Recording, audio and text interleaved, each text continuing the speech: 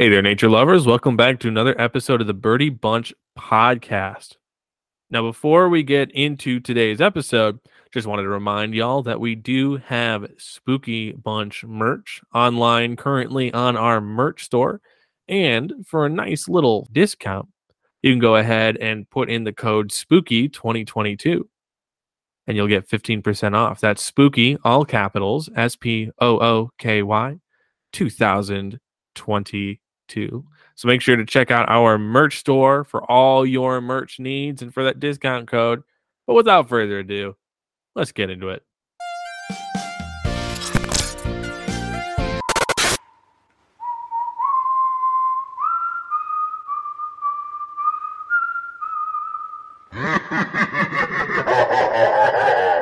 Hey there, all y'all nature lovers. Welcome back to another episode of the Spooky Bunch podcast, where we talk everything conservation, education, fascination, all in the large part of the horror nation. That's the only way I could figure out how to I couldn't get it to rhyme otherwise. What was that? I just needed a rhyme. It felt I didn't better and like forced. it. I didn't like it. We're super excited to have another very fun packed episode for you all today. As you'll notice, this one might be a little bit of a surprise because this one points to the fact that we have 5 weeks in October this year, which means that this is going to be a little bit of a special Spooky Bunch edition for you all to coincide with those 5 weeks of Halloween this year. Now, before we get into anything, my name's Matt. I'm joined by my two good friends and fellow co-hosts. I'm CJ. And I'm Spooky Brittany. And today, I can guarantee a little bit later on, we will have a lot of very spooky stories to share with you all around the good old campfire. For now, though, before we get into anything, Brittany and CJ, how are y'all doing this week? I'm doing pretty well. I've just been, working and excited because the new Hocus Pocus 2 came out. And at time of recording, I haven't seen it, but I'm sure it will be interesting. Yeah, that's right up your alley. I love a good classic Disney Channel Halloween movie. I watch Halloween Town, all of them, every single year. You know my favorite? Which one? Twitches. Twitches and Twitches 2. Yeah. Beautiful. Twitches. I have to watch that every year as well. So this is my time. I don't do spooky. I don't like spooky things, but a good Disney Channel original Halloween movie. Those are the classics. I'm sorry, if you don't like spooky things, today might not be the best day for you to be on this podcast. Spooky, Brittany. 100% probably gonna have night beer. Night beers? I love a night beers. I'm gonna need a night beer after hearing all of these. It's all sounding like we've already had a couple of night beers. Apparently, we're all 100% sober. We are. I'm drunk on the crab I had for dinner. That was delightful. Dang, that sounds great. Yeah, it was really, really good. No, I like crab. I love crab. I had shrimp. I had gumbo. I did great. I had scrimp. I had scrimp for dinner too. I had fried scrimp. I love seafood. I'm on the seafood diet. I see food and I eat it. Anyways, has everyone stated how they were doing this week? I didn't think CJ did. No, I didn't. I've been good. So this week I actually going to be leading a accessible bird outing with the Chicago Audubon Society, and we're going to be doing it at Humboldt Park. So keep an eye out for that. I'll probably be sharing it with social media. But yeah, that's probably going to be happening this weekend. So get excited. That's awesome. I'm very, very, very glad to hear that. This week has been kind of crazy for me, but I was kind of lucky enough to see this little talk that was put on at a senior center near me by a podcaster who happens to have a show broadcast on Cincinnati Public Radio. Her name was Jennifer Jewell, and she's a kind of like a gardener, botanist person. She's written a couple books, though, about cultivating space and like using gardens to kind of, retake nature in a lot of ways. I thought it was a really, really fascinating talk, and then they invited us on, like, grad students on, like, this panel to talk, so you might hear me on Cincinnati Public Radio. I'm not positive. It was kind of a weird thing, but it was very, very cool. It was very, very cool talk to see. It was just a cool experience that ended up being really, really fruitful. With that said, though, today's going to be a little bit of an altered episode. We won't have a current event for you because today we're just going to tell spooky stories for y'all. But I suppose we should maybe head on into our spooky creature feature.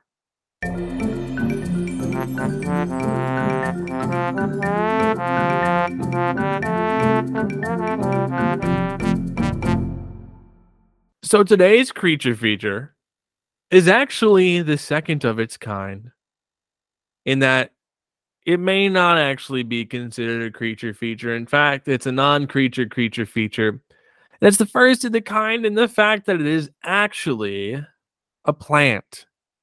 Yes, there was one year that we had a fungus, the cordyceps fungus.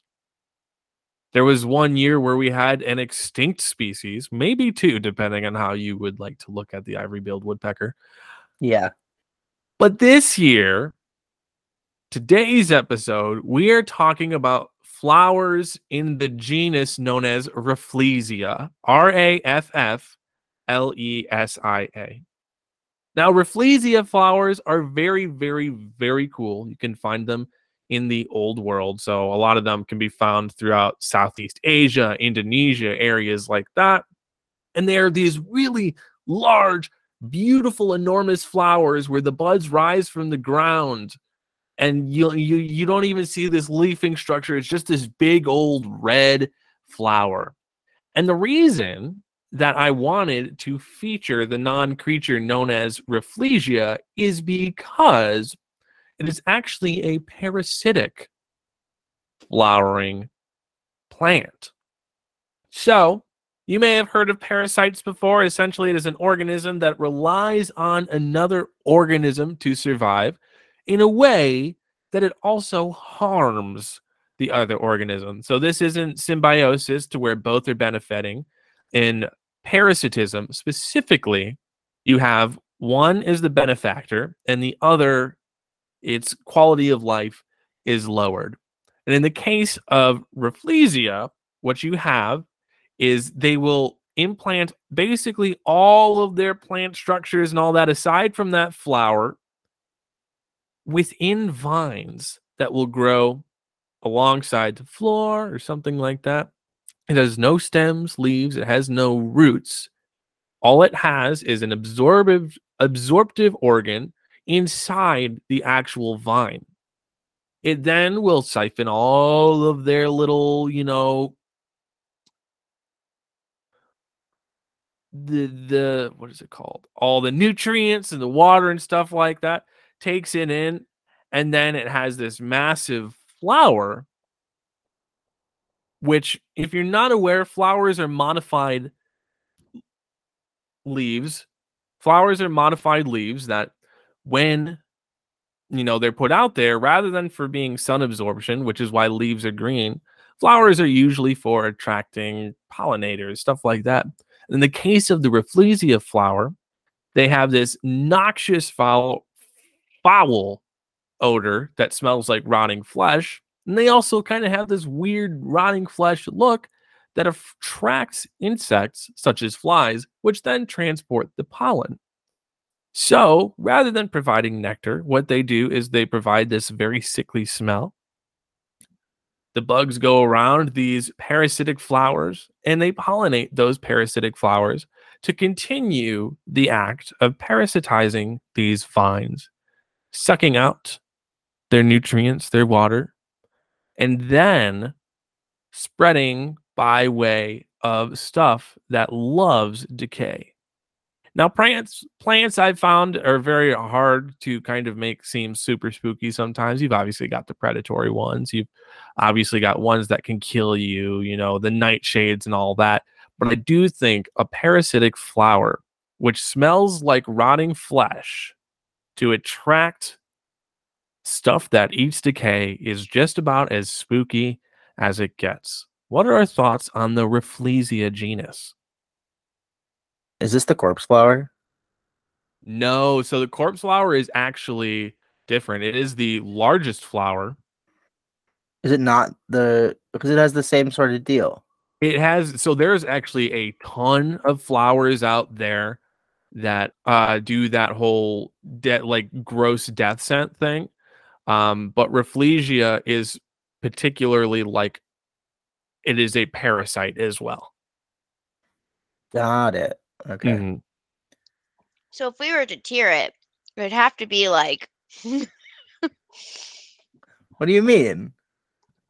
well, based off of all of our other tier lists we've ever given, like if they do the same thing as a lot of other plants, Well, we put it in yeah. D tier. However, C or D, but this one has its own little flavor. I was gonna say, it's not This one has quite its the own. same. Yeah, this one has its own little flavor. It's an I'm a actual parasite.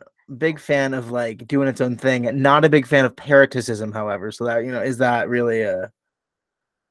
I mean, I don't know. I think it's a really interesting idea of like a plant being parasitic, right? Like we don't normally think of plants in that way. We think of maybe fungi that way or animals that way, like particularly with insects. It's a really interesting concept that I had not put too much thought into. So I'm gonna have to reflect on how I feel, but I do. You're joking, but like I will think about this flower. I don't know. I'm really interested to learn more. That's for sure. I don't know, and this is something that is also really interesting. So, Amorphophallus is that corpse flower, and Rafflesia is this flower that we're talking about here. Both of them have distinction of being the largest flowers or flowering plants or something like that. Rafflesia has the largest single flower of any flowering plant in terms of weight. There's some distinction as well, so I'm not going to try and give any, description as to, because I don't know what the words monocarpic or anything like that are. Are they in However, the I will same say like that family? Hmm? Sorry, are they in the same family? No, so Amorphophallus is that is the genus is Amorphophallus, and Rafflesia is the genus of Rafflesia in the family Rafflesiidae,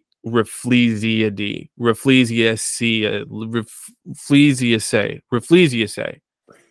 I'm leaving all that in. Um, can I just say, I don't know if you said it in your air quotes creature feature, but this flower just looks like Vileplume. Yeah, no, and I'm fairly positive that Vileplume is based upon it. Yeah, but why didn't you say that?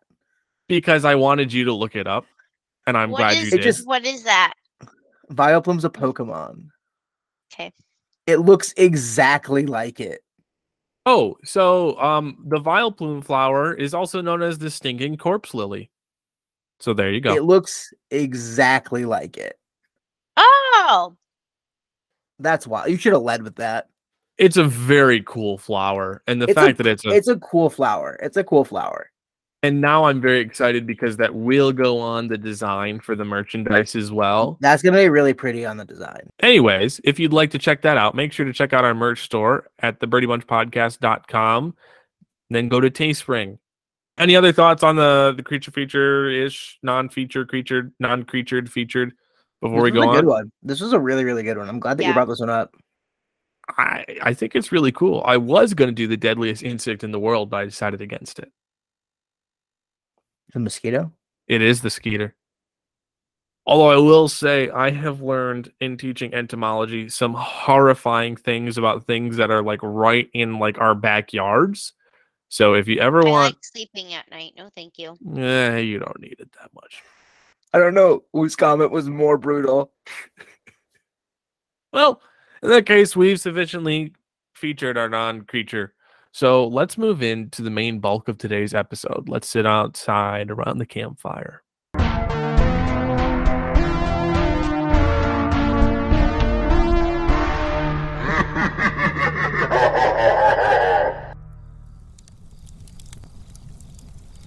All right, everyone.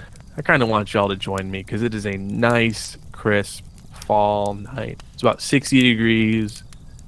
The sun is down, the moon is out, the stars are shining out here in Oxford, Ohio, or Chicago, Illinois, or Missouri, or wherever you're hailing from as you're listening right now.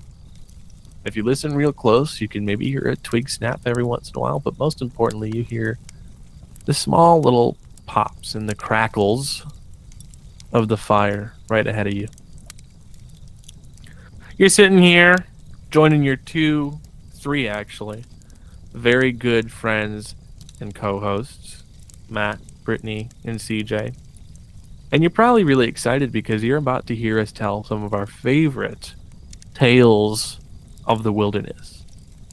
Now, the wilderness sometimes can be a scary place, especially at night, and that's why we have the warm glow of the fire right here to illuminate the shadows. But that doesn't mean that we all haven't had some crazy experiences out in the wild. Some of us may have had some on our own. Some of us may have heard some from friends, family, foes, whoever they may be. And today we're here to tell you about all those stories. Sitting around the campfire, knowing that that campfire will keep us safe tonight from all the things over there yonder. Who else is really excited to hear a story today? I'm quite excited. Again, Spookies is not my seasons, but I love the Spooky Bunch, so I'm pretty hype. Spooky season is my season, but I don't like spooky. But here we go. Well, what I think would be easiest is if we wanted, we can each tell one story, maybe two. It's up to everyone here. Doesn't matter to me. But this is just an open forum storytelling extravaganza. How does that sound? I don't want to go first. I will go first. I will go first. Excellent. So our first story for today comes from a place of our shared collective past. And albeit I may not list this location by name, there may be places and people whose names are altered slightly for the benefit of, say... But will you tell us? Oh, absolutely. Excellent. Please continue. That may be, say, slightly altered for the good of the podcast, knowing full well that I will tell my good friends and co-hosts directly after we are off the air. So the year was, Lord, it was my sophomore year of college. I graduated high school in 2017, which means probably about 2019. I was still working at a place where we all have worked before. And this place used to have, probably still does, but used to have these summer events at night to where what they would do is they would kind of take over the area, the park, and kind of set it up with like a light show and a concert stage and stuff like that, so where people could stay presumably after hours in the park at night and enjoy a concert, enjoy drinks, food, stuff like that as the day faded into night. With that came a lot of our staff being devoted towards staffing these events as well. We had a lot of volunteers who would come through, and there were people of our status, especially CJ and me, who would have to manage these individuals, make sure they were going where they needed to go, that had what they needed to have, make sure they sat down and kept themselves on honest shifts so they could grab their dinners and stuff like that. Basically made sure that, they didn't have heat stroke. Made sure that they had a proper environment for facilitating their own success in the best way they wanted. And so because of that, we were expected to be there for the entirety of these summer nights, which usually lasted till about 11 o'clock is when you would get out, because I believe the events would last till 10, and then by the time everything was closed up, all yada yada yada, it'd be about 11 o'clock when you were getting out of there. Suffice to say, pretty dark. Anyways, this place that I used to work at had a reputation for one of the buildings, which I will call the TLC building, that is Tender Loving Care. This building had definitely a reputation for being at the very least mildly haunted. Now, by whomst that, varies between who you will talk to working at this place. So yeah, I didn't know what this story was until you started saying it. I can confirm that this building is in fact haunted because I've experienced ghosts in this building. Which is really funny that you came out earlier and said you were the skeptic of the group. Yeah, I am in fact the skeptic of the group, but I'll confirm this building is haunted. I've experienced it. Anyway, please continue. So, this place, as CJ and I have stated, had at the very least a reputation up until this point, at my knowledge, of being haunted. And did I like being in there alone at night? No. Did I like being anywhere alone at night in the dark? Also no. So it was hard to chalk that up to real bad vibes and what was just just being out in the middle of the dark and nowhere. Like it's very hard to tell that. Well, I was working with a coworker one day, and and we were both staffing our things together, and we got to the TLC building and felt pretty unnerved for some reason, like very, very much so unnerved, more so than usual. And I'd always felt unnerved in that building when I was alone. There's stories of that building having toilets flush randomly, lights going on and off, hearing sounds and doors and all that. And I never experienced anything like that. But for some reason, at this night in particular, working with Samantha, for some Lord knows it reason, we just felt bad. And I remember we were goofing around about it, and we were trying to muster up the courage to go in there off the golf cart, and just could not find the courage to go in there. And so we're standing outside. And one thing you should know about this job is that we needed radios to communicate to each other. Walkie-talkies, if you will. At the end of the night, what we would do is we'd turn off the radio because no one else was around, right? Who am I going to radio when just about everyone else in this part has left if I need help? It's a moot point. I just have my phone at that point, right? So we're standing outside the TLC building, sitting on the golf cart, trying to muster up the courage and thinking we're seeing shadows moving around in there, but that's probably just the lights playing tricks on us. When all of a sudden, this radio, which has been turned off for most of the night, especially within the last hour leading up to this event, this radio bursts to life all of a sudden right outside the TLC building, with just the lowest, gruffest male voice I think I ever heard, just going, "Hello. Hello." My coworker Samantha looks at me, and I look at her. We both let out a little yelp, and then go reach to turn off the radio because we're stupid. We left the radio on, only to see that the radio is turned off, still vibrating with sounds coming through the radio as the switch is flipped off. Then all of a sudden, standing out there behind the TLC building, a door with one of those automatic door buttons opens up almost as if a beacon asking for us to come in. It almost felt like. So naturally what we did was we failed to punch out and left the the golf cart key in a place it did not belong because we refused to go in there. And that is my story about the radio at the TLC building. You definitely gave some vague details there. And even though I can confirm that building's haunted, I'm still a skeptic, and I simply refuse to believe. So instead of sharing a spooky dooky ghost story... Wait, hold up. I'm sorry, what?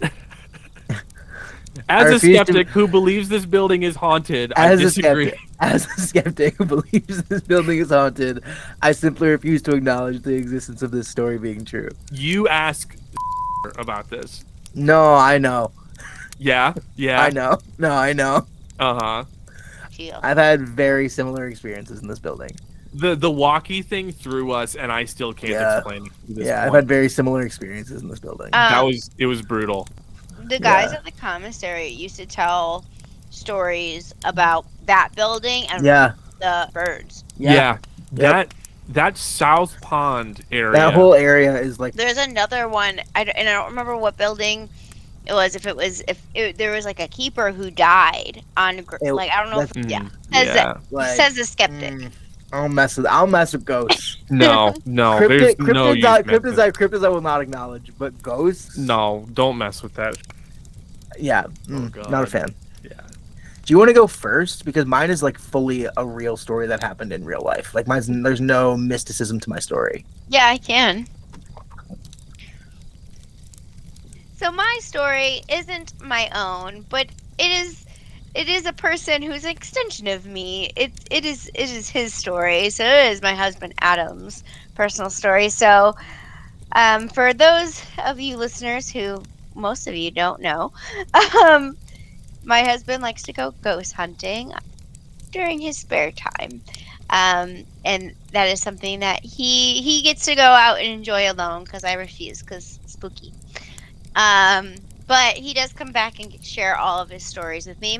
And so he went to, I believe it was an old like penitentiary. And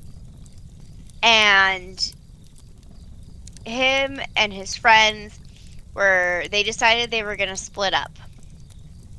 And some of them took one floor and the others took another.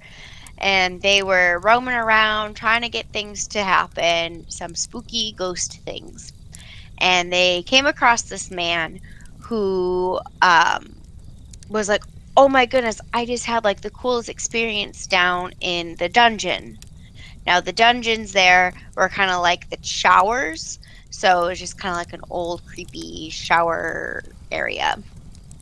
And so this guy told Adam that when he was down there, he had felt hands go up his thighs. And so Adam's like, heck yeah, I'm going to go down and see if something happens. So he goes down into the showers, into this dungeon area, and just says out loud, hey, I heard you're touching people down here. He's like, go ahead, and gives the ghost permission. And he sits down in these showers and waits. And Adam says that he felt hands start from the base of his feet and go all the way up his thighs. And it felt like someone was like caressing all of his legs. And so they like go back and they like all find all of his friends find each other, and they like I guess start to leave or something, and something threw a rock at them. And so Adam likes to be able to debunk things, so he likes going to like these haunted places to try to debunk what's going on and try to find the logic in it. And those are the two like in the same place. Like they could not debunk was Adam getting felt up by a ghost and like this rock just being whipped at their heads. Y'all better watch out, Brenda. You got competition. If I have to compete against a ghost, to be honest, the ghost can have them because ghosts are spooky. I'm not fighting a ghost.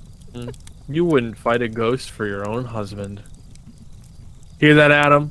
Adam, if you're listening right here, she loves you. Adam would probably be like, nah, that's fair. Just not enough. To a cutting board and then cut into pieces as It's a ghost. I don't know what to say. I don't know what it was. It was like a ghost. So spooky. Wow. That's right, folks. I'm a skeptic. Even though both of those stories haunted me to my very core, I am a skeptic and I don't believe it. Even though if you're a ghost listening to the Brady Bunch podcast, one, tell your ghost friends, and two, please, I'm so afraid. Please don't bother me. But I'm a skeptic. See, my story that I have for you both is not a story of ghosts, but instead a story which could potentially create a ghost. A story of gore and really kind of science gone wrong in a way.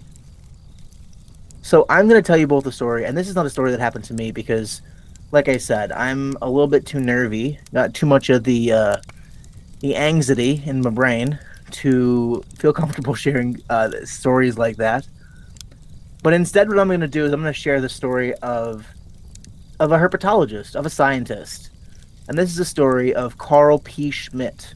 Have either of you ever heard of Carl P. Schmidt? That's okay. Many haven't, because his life may have been cut short. In September of 1957, someone from the Lincoln Park Zoo brought a young snake, which is about 30 inches, to the Chicago Natural History Museum, which is now present-day Field Museum, and they really wanted help identifying the snake. This was a time when basically zoos were a lot of collections. Things were sort of transitioning in this period between private collections and conservation centers. It was sort of this transitionary period. And a lot of science, especially with herpetology, wasn't really up to par, especially in terms of being education facilities like present day at Lincoln Park Zoo. Instead, they were just taking care of this snake and didn't really know what it was. So they brought this young snake, about 30 inches, to the Chicago History Museum.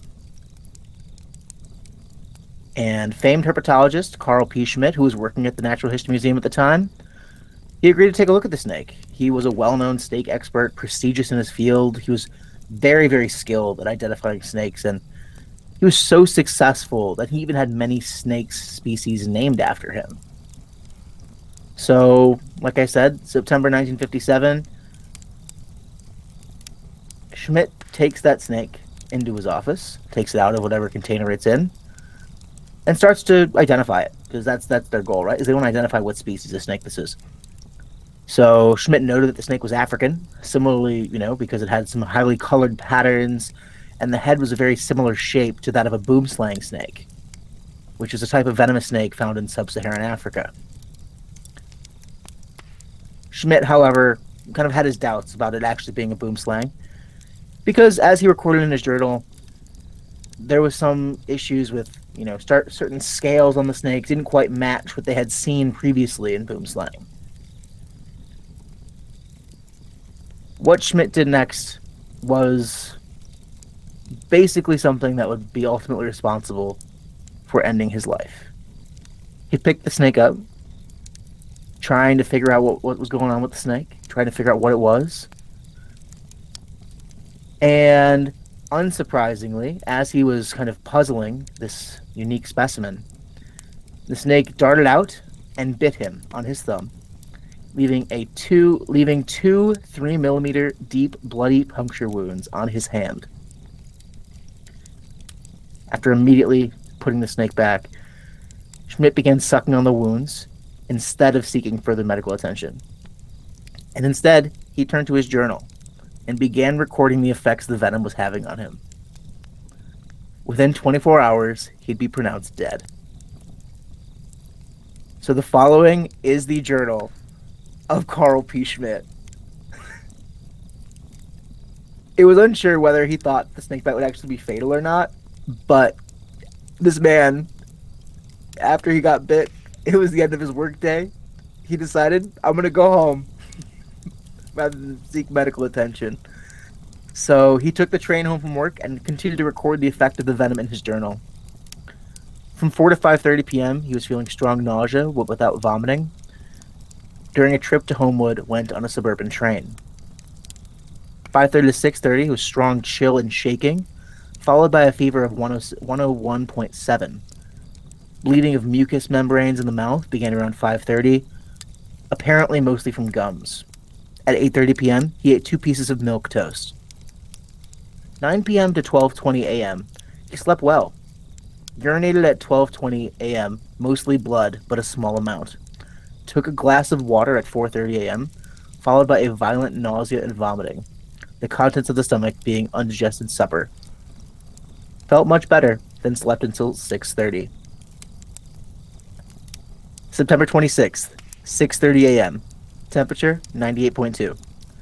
ate cereal and poached eggs on toast, and applesauce and coffee for breakfast. No urine with an ounce of blood about every 3 hours. Mouth and nose continuing to bleed, not excessively. Excessively was the last word Schmidt ever entered into his diary. At lunch, around 1:30 p.m. He called his wife, but by the time help arrived, he was unresponsive, covered in sweat, and unable to talk. The physician attempted, resuscitation, but by 3 p.m., Schmidt was pronounced dead from respiration paralysis. Boomslang venom, in fact, does act quickly, so just 0.0006 milligrams can kill a bird in just a few seconds, but a bite usually has quite a bit more than that. And according to his autopsy report, his lungs were bleeding, his eyes were bleeding, his heart and his kidneys and his brain were all bleeding. The Chicago Daily Tribune reported that Schmidt was advised to seek medical help just hours before he died, but Schmidt refused, refusing to say that no, that would upset the symptoms. Anyway, this is what I think of a spooky story. This man literally cataloged his death, and I think that's horrifying. Yeah, I will definitely say that is pretty what's the term? Brutal? To say the very least, right? So, I know ghost stories tend to mystify us and terrify us because they are, what's the term?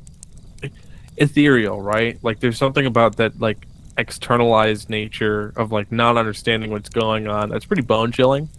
I will say there's also something equally bone-chilling about something so mundane, right? Like, a boomslang in Chicago and documenting one's death as time passes. Like, that's real. That really happened. And there's no questioning it. There's an autopsy, and there's something really horrifying by that as well. So I'd say we're kind of wrapping up, but I'd like to tell one more story. A story of recent addition to my catalog as far as storytelling goes.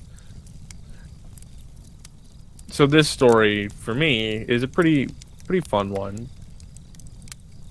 Kind of like Brittany's, it's a story from someone else's catalog. But it's one that has really direct relevance and that has affected me in a lot of ways as well. So I work at a state park, Houston Woods State Park. I'm a naturalist there, and one of the programs that we do is called the Night Hike. Now, the Night Hike is a hike at night. We'll go into the campground. We've got a really rudimentary trail that exists within the campground so that people can do that and not be worried about, tripping or falling. There's not a lot of tree roots. Obviously, it's not a perfectly paved trail, but it is a nonetheless, pretty standard, nice little trail that you don't have to worry too much about. So, I have this coworker who used to do night hikes before I did. His name is Kevin.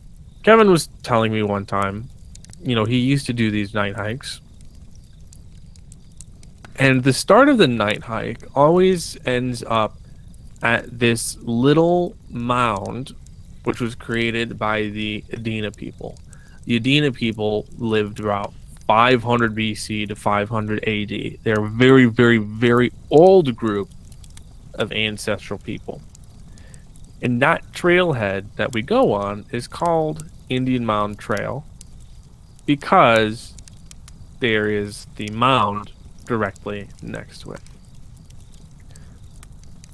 Now, this mound isn't a burial mound. This mound is just something that had pottery and such, and a lot of textiles and all that buried in it. It kind of like layered on top and top and top and top and top.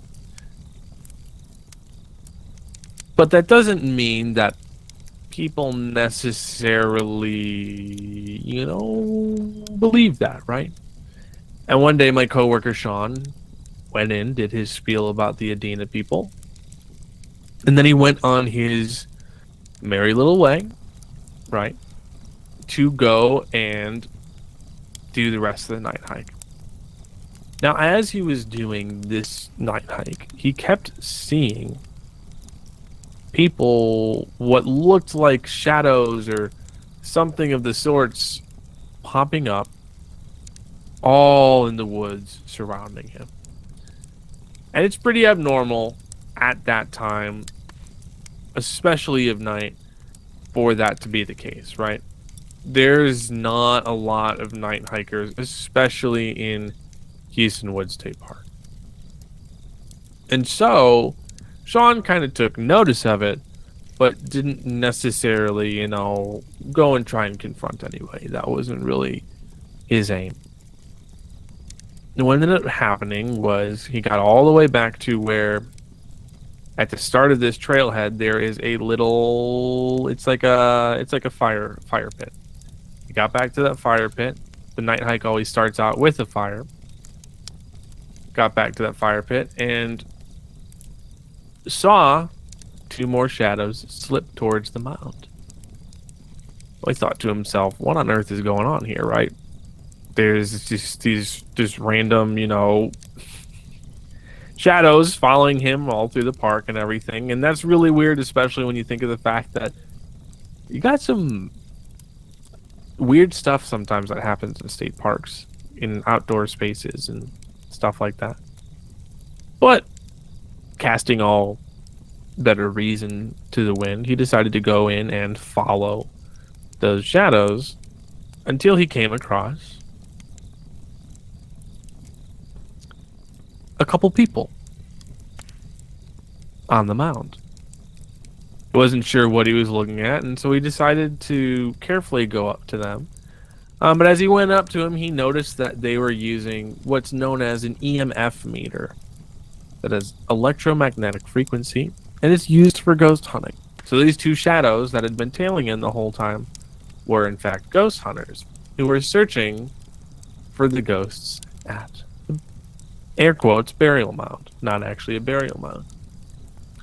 And when he walked up to him, he noticed their voices were dripping with excitement because they had found the highest reading on their EMF meter they'd ever found.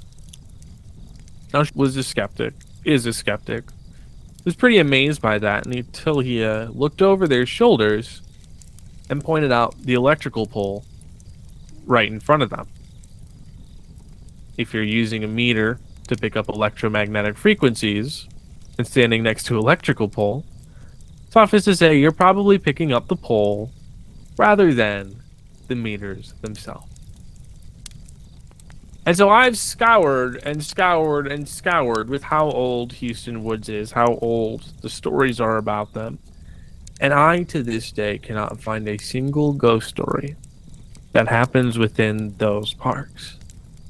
Which is weird because, given all this context, I went back a couple weeks later, as I always work out there.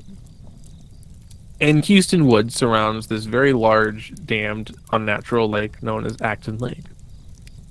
I was sitting on the beach, stargazing, and I looked across the lake, and I saw these glowing orbs floating through the forest. And at first, I'm standing there, and I thought, well, those are campers. Except for the fact that, one, the orbs weren't around any campground or any area like that. I know those woods, and I know there's nothing out there like that. And more importantly, too, they weren't reflecting off the water the way everything else was. So, did Sean experience ghost hunters who very clearly didn't know what they were talking about? Yes.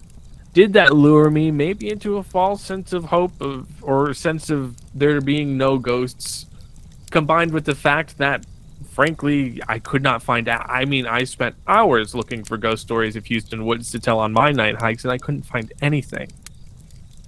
Does that mean I'm entirely convinced that I saw people that night?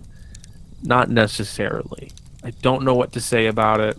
I'm posing this question to you all, folks, because to this day, that mystifies me. Absolutely not. It's Absolutely not. No, see, again, I'm the skeptic. Absolutely not. I refuse. No, don't mess with ghosts. Well, I'd say it's about time we put a bucket of water on this campfire because it is sufficiently late and I am too tired to tell any more spooky tales. Plus, frankly, this is only halfway through the spooky bunch. We have a lot more spooks in store for y'all. Yeah, the spooks are really just getting started, and I feel like today was peak spook. Frankly, this is peak spook. Yeah, we've got a lot still coming for y'all. If you're excited to follow along with us, hang out with us for some more spooky content, go check out our very spooky social medias. You can find me at Matt Valga. That's MATTV as in Victor ALIGA. And you'll probably see some spooky stuff coming up on my Instagram. Brittany and CJ, where can people get scared by your social medias? You can find me on the gram at the Brittany Bunch, THEB as in bird, RITTANY _B as in Victor, UNCH. And you can find me on the social medias at cj.greco. That's cj.greco. And you can find all of us collectively at the Bird Bunch Podcast on both Instagram as Facebook. In addition, you can also go check us out at our website. That is www.thebirdybunchpodcast.com. In case you've forgotten, since the start of the episode, we actually are running a merch code. And to find that merch store, you can find that on our website, as well as a link to our Patreon as well. Thank you to Gabe Anderley for being our patron. We really appreciate your support. Like I mentioned, that merch code, as a reminder, is Spooky 2022, SPOOKY, all in caps, and then 2022. If you're not able to support us financially, totally understand that. It's also really helpful if you do just a couple things. For starters, tell a friend. We really, really appreciate being able to spread the word about our podcast and being able to spread so much conservation, education, and fascination. And that doesn't happen without you all listening. So we really appreciate any family, friend, foe that you can tell about the podcast. You can also leave a review. If you leave a 5-star review, we will read it on the podcast. I don't believe we have any currently, but go ahead and leave one of those and we will read it out as well. And last, but certainly not least, definitely buckle in for the spooky season, folks. Like I said, there's 5 weeks, which means that's an extra week of spooks for you. I hope y'all are ready for it. We'll catch you next time. Ooh. Anyway, that's a good one, folks. Anyway. Thanks so much, all you nature lovers, for listening to yet another episode of the Birdie Bunch podcast.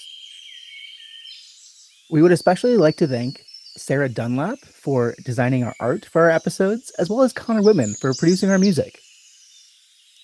The mission of the Birdie Bunch podcast is to inspire an inclusive community for conservation by using education to promote fascination.